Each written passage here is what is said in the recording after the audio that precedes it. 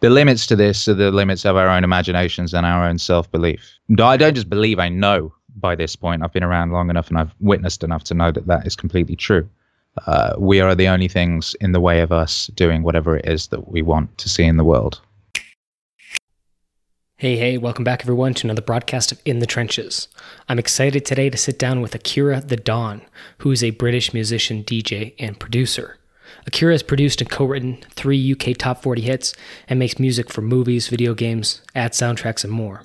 And most recently, Akira has developed a new series of lo-fi music remixes featuring audio clips from lectures and podcasts of people like Jocko Willink, Dr. Jordan Peterson, and Alan Watts, among many others. In fact, Akira produced one of these lo-fi remixes based on my interview with Dr. Jordan Peterson on In the Trenches. In today's conversation, we cover a lot of ground, including Akira's philosophy on art, business, and life, how he got his start in music as a rapper, and how he's ended up one of LA's most popular DJs. What spurred Akira's Meaning Wave lo-fi remixes, the ones I was just talking to you about, and how he knew it was a winning idea when he published his first remix. We also dig into things like how Akira decides which projects he's going to take on, and how he's growing the business side of his art and music. Probably my biggest takeaway from my interview with Akira is his attitude on education and self-improvement. I found that a consistent theme throughout the interview was how Akira embraced this idea of always learning and always becoming kind of the master at what he's working on, whether that was rap when he was a rapper, or in this case, when he's working on his lo-fi remixes, being the best in the world at what he does, and constantly trying to improve and level up his own skill set and just grow and become a better person than he was the day before. And I just think it's a remarkable attitude and something that all of us can really embrace and leverage, whether you're an artist, a writer, or an entrepreneur, business owner, or anything in between. I think this is a great philosophy. So without further ado, let's get to it. So, Akira the Don. Yo. You got to give me the origin of that name. Let's start there. Well, I had my first rap group was called Crack Village, and we were on tour in the first year of the millennium. It was a beautiful year, and I insisted, because I thought this would help us get better as rappers, that we only communicate in rap throughout the whole tour. So even if we were at a service station ordering a sandwich or whatever, we had to do that in rap. And it worked. I quickly became very, very good at just improvisational rapping. So I was called Akira at that point. I announced myself to be Akira the Don. I think it was at a service station. And that was that. I was then Akira the Don from that moment forth. On an interesting kind of, I guess, tertiary note there is this idea of learning. And when you study a language, immersion is how you learn it. And so I guess rap there you go. Is its own language. Yeah. And that's what you guys were doing. Yeah. And it's amazing how quickly you can become very good at that if you have no option but to not do that. And that seems to apply to most things. I've applied that in lots of stuff ever since. But I was going to say, the only reason that band ever got off the ground, we used to rehearse in this basement. And the other guys in the band never wanted to do a gig or record anything or whatever. They always thought we weren't ready yet. And I was like, I thought this was ridiculous. So I booked as a gig kind of behind their backs. And it was like 3 weeks. So I was like, right, we have to do a gig in 3 weeks. If I hadn't booked that gig, we would have never got out of that goddamn basement. But it was just like, you have to immerse yourself in the thing, and you just have to set sort of targets or goals or whatever that you can't not do. And then you just have to do it. And then it's amazing. Well, it might not be amazing, it might be dreadful, but you're still doing it. And that's the first step to it being amazing. And so take us into this, because in the creative pursuit, any kind of art, writing, you do obviously some really amazing stuff. We'll definitely link up a few of those things in the show notes. But you have your YouTube channels where I found you, and it's Akira the Don. So just go on YouTube, search Akira the Don if you're listening to this, and you can check out some of my favorites are your JBP Wave. They're like these remixes, this kind of lo-fi hip hop mixes, and it's really hard to describe if you've never heard it.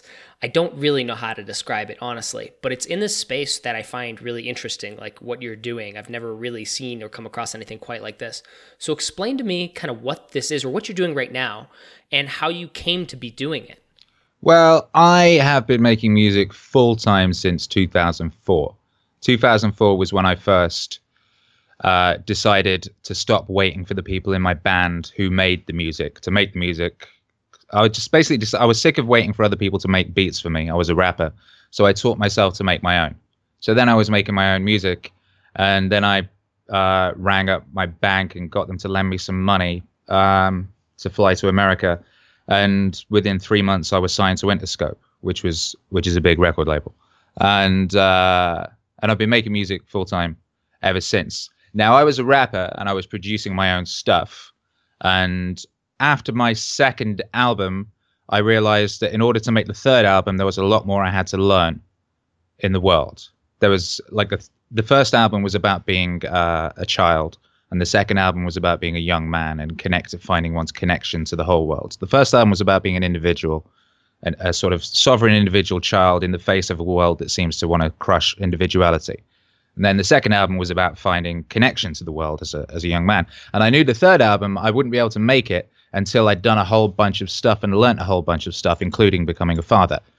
So I started just making instrumental music. And I spent years making instrumental music. And then I realized I basically started wanting to use other vocalists, but I wanted to use vocalists who knew stuff that I didn't. So it was pointless me working with rappers who were younger than me or other singers who were kind of at a similar life experience stage. And I found myself drawn into this world of YouTube lectures and what have you. I would be DJing, and I would come back from DJing at 3 a.m. and I would put on YouTube, and there would be a Jordan Peterson lecture. And I would also have on a lo-fi radio channel. And these two things would be sort of playing over each other. And I kept hearing these wonderful little synchronistical musical things.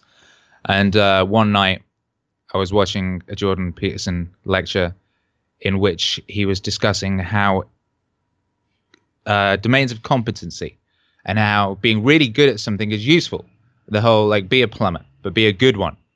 You know, we need good plumbers out there. We don't need crap ones messing things up, which always made me think of that Fawlty Towers episode where he pays for the rubbish handymen, the Irish guys. Anyway, and I made a song like almost immediately. It was like, that's a great song, and I've made a song with that, and people disproportionately loved it. And then I was like, would it be really ridiculous to do an hour of this stuff? Because I would find that really useful, and maybe other people would too. So I did, and it just seemed like a ridiculous idea, and it was instantly became very popular. And I've been doing that sort of stuff ever since. Like, well, I've been doing, like, I release 3 things a week on my YouTube channel. So I'm doing a lot of that, basically working with speakers and thinkers and treating them as vocalists and taking their speeches and words and sort of cutting them and retiming them over music so that it becomes a rhythmic musical piece. And I realized this was something I did a long time ago when I was at school. The way I what's the word, practiced? See, because I didn't do it, revised, the revision, that was it. I didn't do any revision. What I did was read my notes over ambient music and then played them when I went to sleep. Interesting. And did you find that you learned better because of that? Yes, basically, that was it. Like, I retained all that information. Like, I still have some of it, and I hear it in the context of the music type thing. So these little repeated rhythm things, or things that ended up becoming hooky because they were on music or because of the way you phrase them. This is how, like, you know, Dr. Seuss and all these, like, I've got this boy. He's 5. He's, you know, learning to read and all that, and you find rhythmic stuff sticks. So he can recite all of these Dr. Seuss books. And so he's learning to read through that because he recognizes the shape of the words on the page, and he recognizes the words because he knows them rhythmically. So I find that this is, aside from being something very pleasant to listen to, it's also a very useful educational tool for sort of getting the wisdom to sink in. So that's what I'm really curious about. Like, I guess 2 thoughts. When you started doing this, you were already interested in learning from people who were smarter than you, basically, is kind of what I'm understanding. You were like looking for people who were like brilliant at what they were doing. You started listening to what they were doing. Yeah. You heard, and then you just kind of stumbled upon this when you had the music kind of playing over the audio and decided to just essentially test it out. But at the same time, this is something. When is it capture it? Capture it, yeah. And it sounds like this is something that stemmed from earlier in your life. You had kind of done this stuff already. You had tried to kind of like take words and lectures or again your notes and put them to put them to a track, right, to create something that's I always did it. And as part of my song, like my first album was full of samples from The Prisoner, I made the first online mixtape in 2003, I think it was. Like literally no one was doing that at that point, and a lot of it was chopped up bits of speeches and stuff over music. It was like 70% rapping and 30% chopped up audio. So it's basically in this stuff I'd removed the me rapping or singing and just made really long, basically what would have been like a 20-second skit on a regular album. I was making like a 60-minute project of that. Anyway, I was trying to and I think a lot of people were doing it at the same time, which is why it kind of caught on. I think a lot of people were listening to these sorts of long form speeches and listening to instrumental music stations, lo-fi radio and stuff on YouTube at the same time. I had so many comments. I get them literally every day saying, "Oh my God, this is basically my two favorite things. This is what I do. I listen to these two things at the same time anyway." And I spoke about this previously, but the fact that YouTube rewards long-form content algorithmically, that the YouTube algorithms want you to be on there as long as possible. So if you're listening to a 60-minute Jordan Peterson lecture, it will happily show you another and another and another. And if you're listening to a 60-minute lo-fi hip-hop mix, it will happily show you another and another. So these two things have kind of grown and become huge at the same time, purely because, well, mostly because, or certainly hugely because of YouTube's algorithms and YouTube wanting to decimate cable.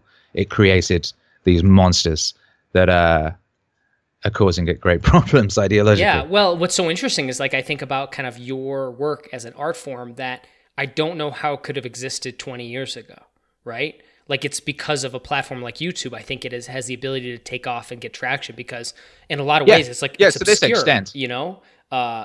Which is really fascinating. And it's interesting because seeing the comments on these videos, number one is, the tens of thousands of views you get on these, maybe hundreds of thousands on some of your videos. And then the comments, like, it was like you put one up recently, it was like in like 24 hours, it was like hundreds of comments. And these are like people like, this is like, I'm crying listening to this and stuff like that. It's like, this is really powerful. And normally like, YouTube is like really negative comments and like a bunch of haters and trolls and stuff like that. And it's like, all this stuff is really positive. I'm just, obviously mine's like 100% positive. Yeah, it's insane. I mean, I'm getting more haters now than I used to, but which is good.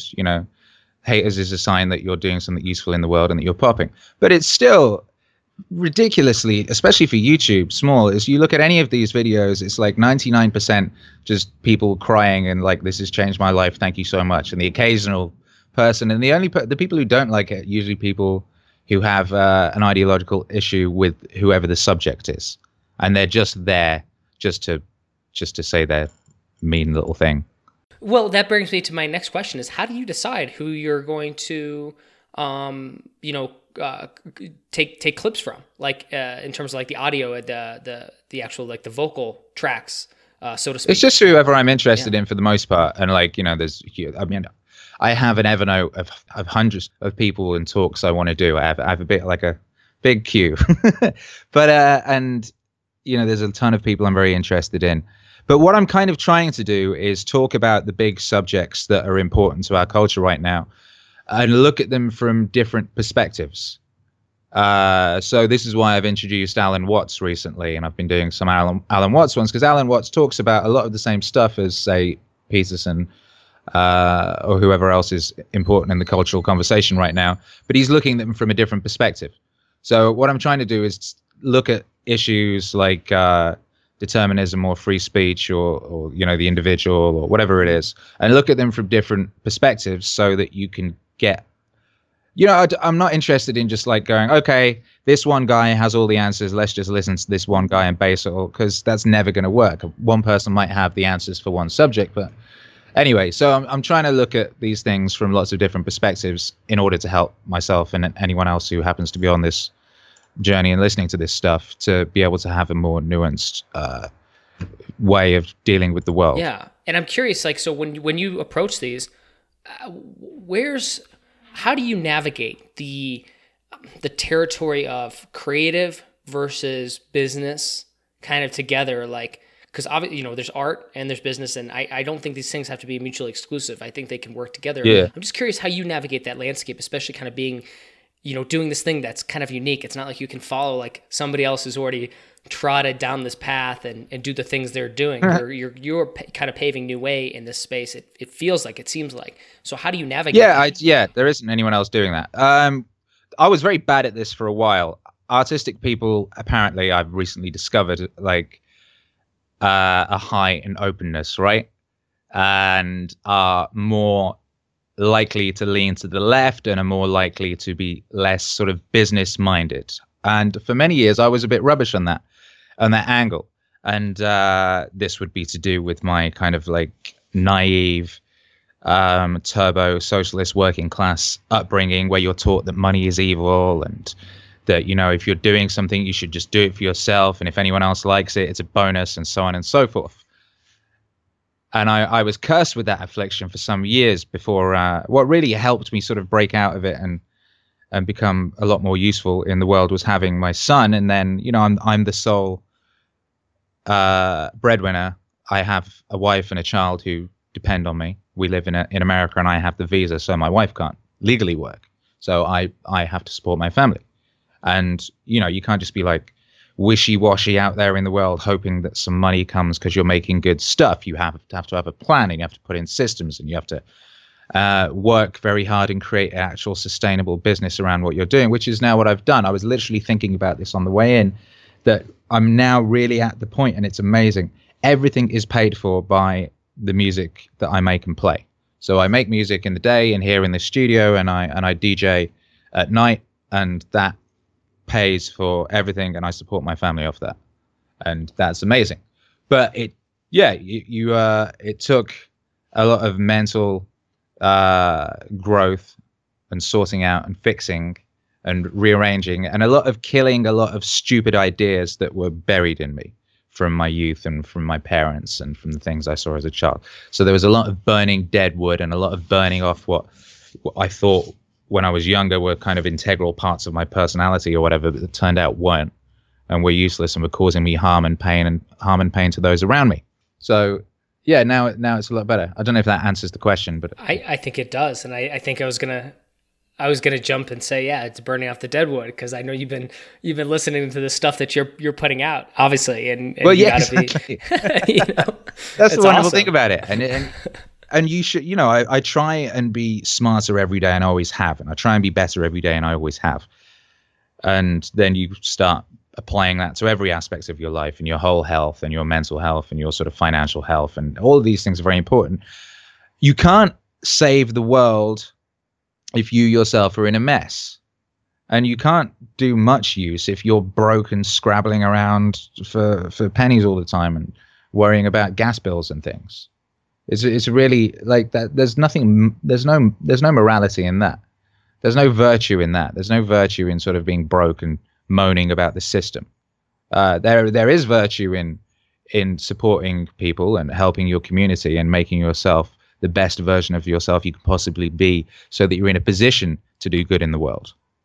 And this is something I wish I'd had a finer handle on earlier.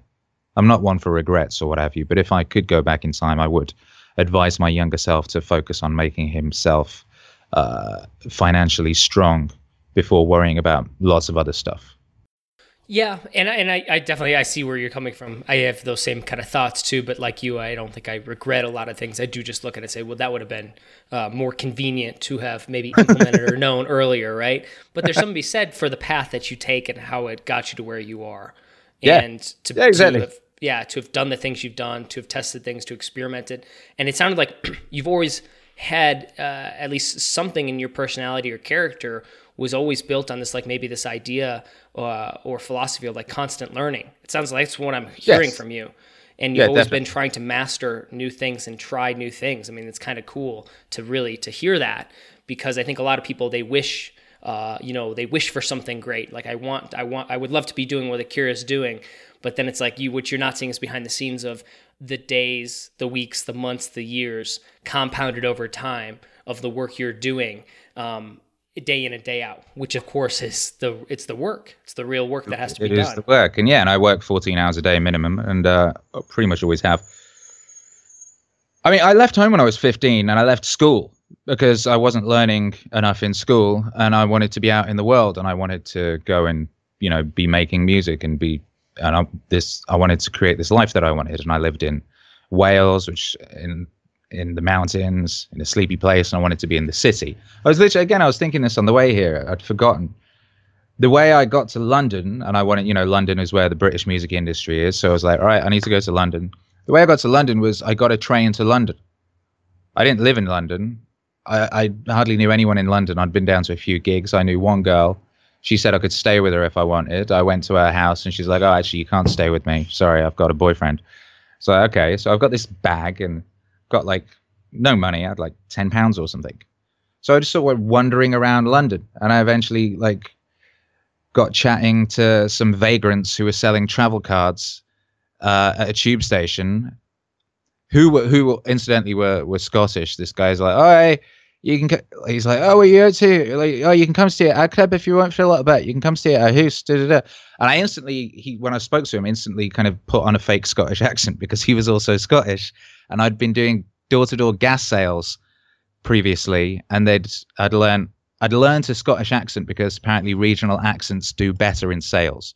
And I'd learned a Scottish accent from reading Irvine Welsh's Trainspotting, which is written phonetically, and I'd read that out loud. So I taught myself a Scottish accent. So I instantly jumped into a Scottish accent when I was talking to this guy. And then I ended up staying with this guy for 3 months and having to pretend to be Scottish for 3 months. But I was staying with this guy in this squat, and it was him and a bunch of junkies. So they were all junkies, and they were all banging up smack all the time, which was ridiculous because I'd been reading this bloody Irvine Welsh book, which is about that. So I'd somehow manifested some real-life junkies in London who let me stay with them, and they gave me this mattress in the corner of their squat, which no one else was allowed to touch because they all had lice. So it was like, oh, don't touch that mattress. That's his mattress. Like, he's going to be a big pop star, so just like leave him alone. He's the future right there. He's a beautiful boy. Look at him. He's so cute. So I did that for 3 months and was in London, and every day I would go out and try and get a job. And I eventually, after like about a week, got a job at a PR firm, getting coffee and stuff like that. And I very quickly then got a job at an emerging online music website. And I got the job by going in and telling them that I wrote for a music magazine that existed, which I didn't. And so I just lied, and they gave me a job. And then within 3 months, I was the news editor of this very successful, this big emerging online music magazine. And that's how I got into like London in the music industry. Yeah, and I was like, I just turned 18 at that point. So it's like, you can't, like, I don't know. And yeah, and it's very ridiculous.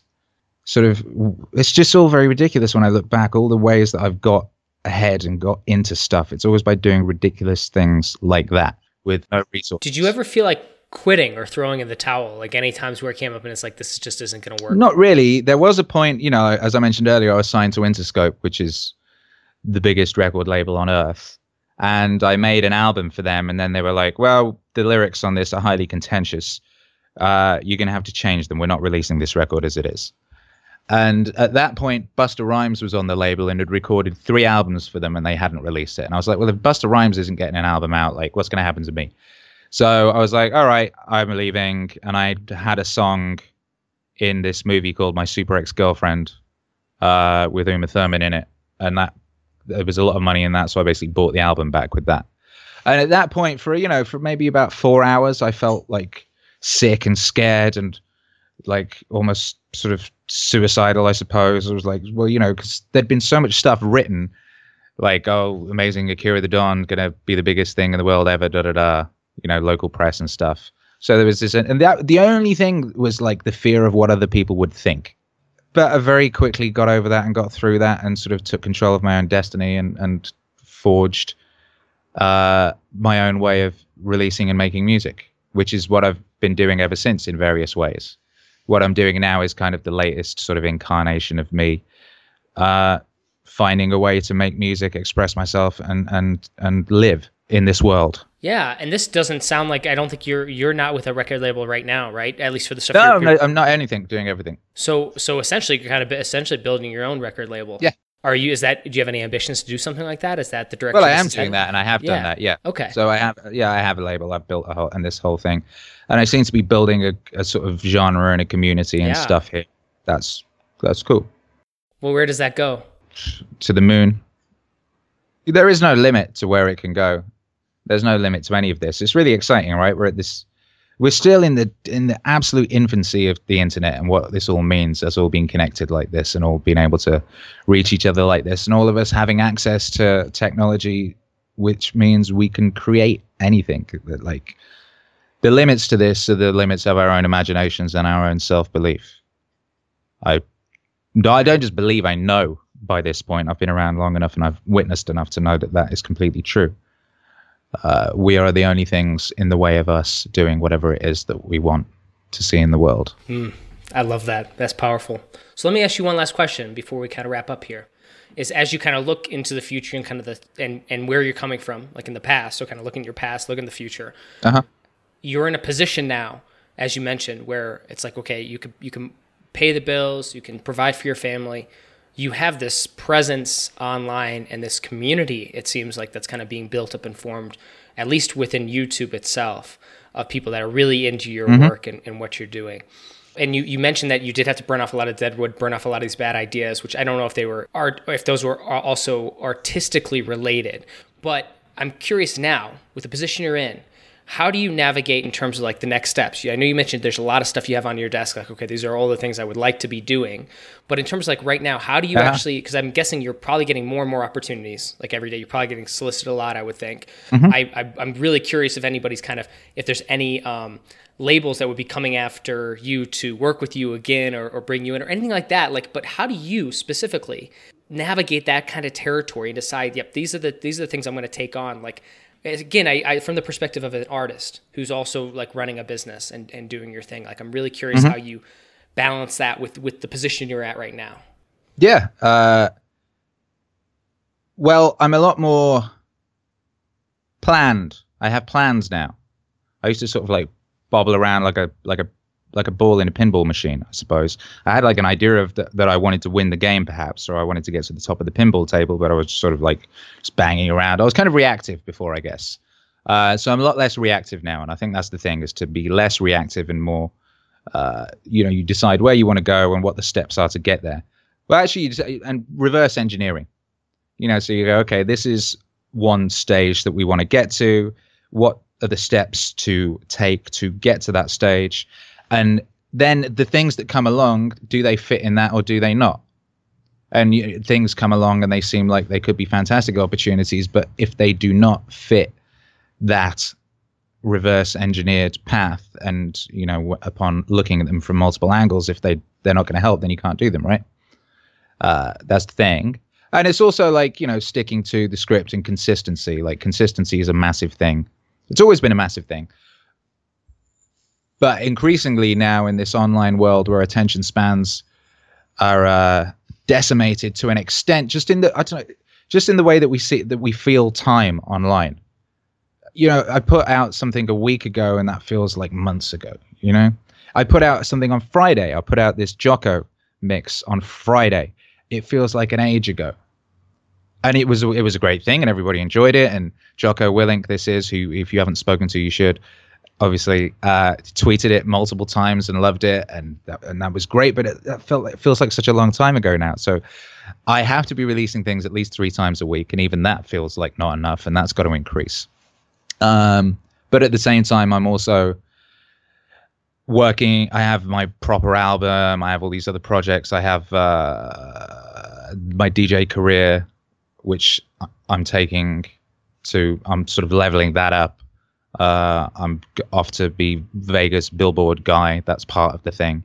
I'm trying to be the greatest open format DJ producer on earth, which means when you're in the club and I'm DJing, I'm giving you the most incredible experience there for being in the club. But then when you get home, you can go to my YouTube channel and you can put on Sourcewave Radio and listen to the perfect indoors music. And if you want to expand your mind a bit, you can put on my Meaning Wave mixes and you can get smarter and happier and what have you.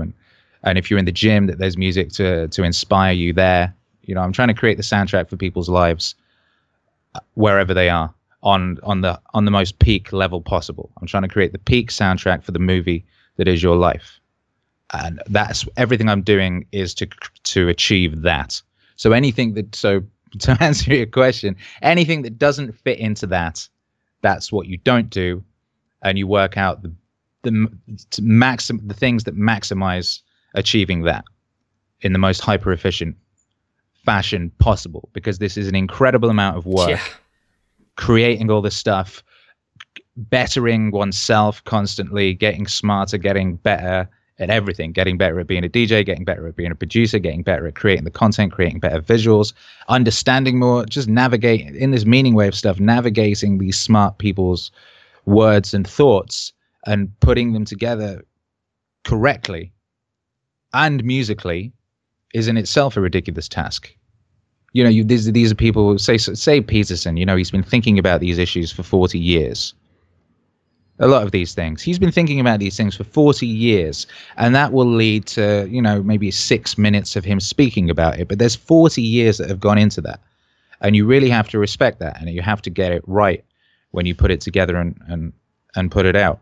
So that's a big responsibility. And I'm really trying to live up to that consistently. I love it. Well, Akira, where can people reach out to find you, connect with you, listen to your music, support your work? Please point them in the right direction for those who are listening to this podcast right now. Akira the Don on everything. So whichever is your preferred bit of the internet to live in, because it's not the internet now. It's lots of little mini internets. It's like Los Angeles. You know, it's like lots of little connected lily pads, and people kind of stay there and don't necessarily leave. So that's fine. So if you're not a YouTube person, that's cool. You can find all my music wherever you might be, whether that's Spotify or SoundCloud or iTunes, or I'm on Twitter, I'm on Instagram. I'm everywhere. So wherever you are, just look for Akira the Don, AKIRATHEDON, and I will be there, and I will be creating something useful for that area of the world and for you. I love it. Well, Kira, thank you so much for being on In the Trenches. It was a pleasure having you. Yo, beautiful to be here, brother. And that wraps up another broadcast of In the Trenches. If you enjoyed today's podcast, please do me a favor and go to tommorkes.com/iTunes. That's TOMMORKES.com/iTunes, and leave a rating and review for In the Trenches. Not only do I read and appreciate every review, but it helps spread the word of this podcast and allows me to continue to get on great guests. So thank you for your support, and I'll catch you on the next broadcast of In the Trenches.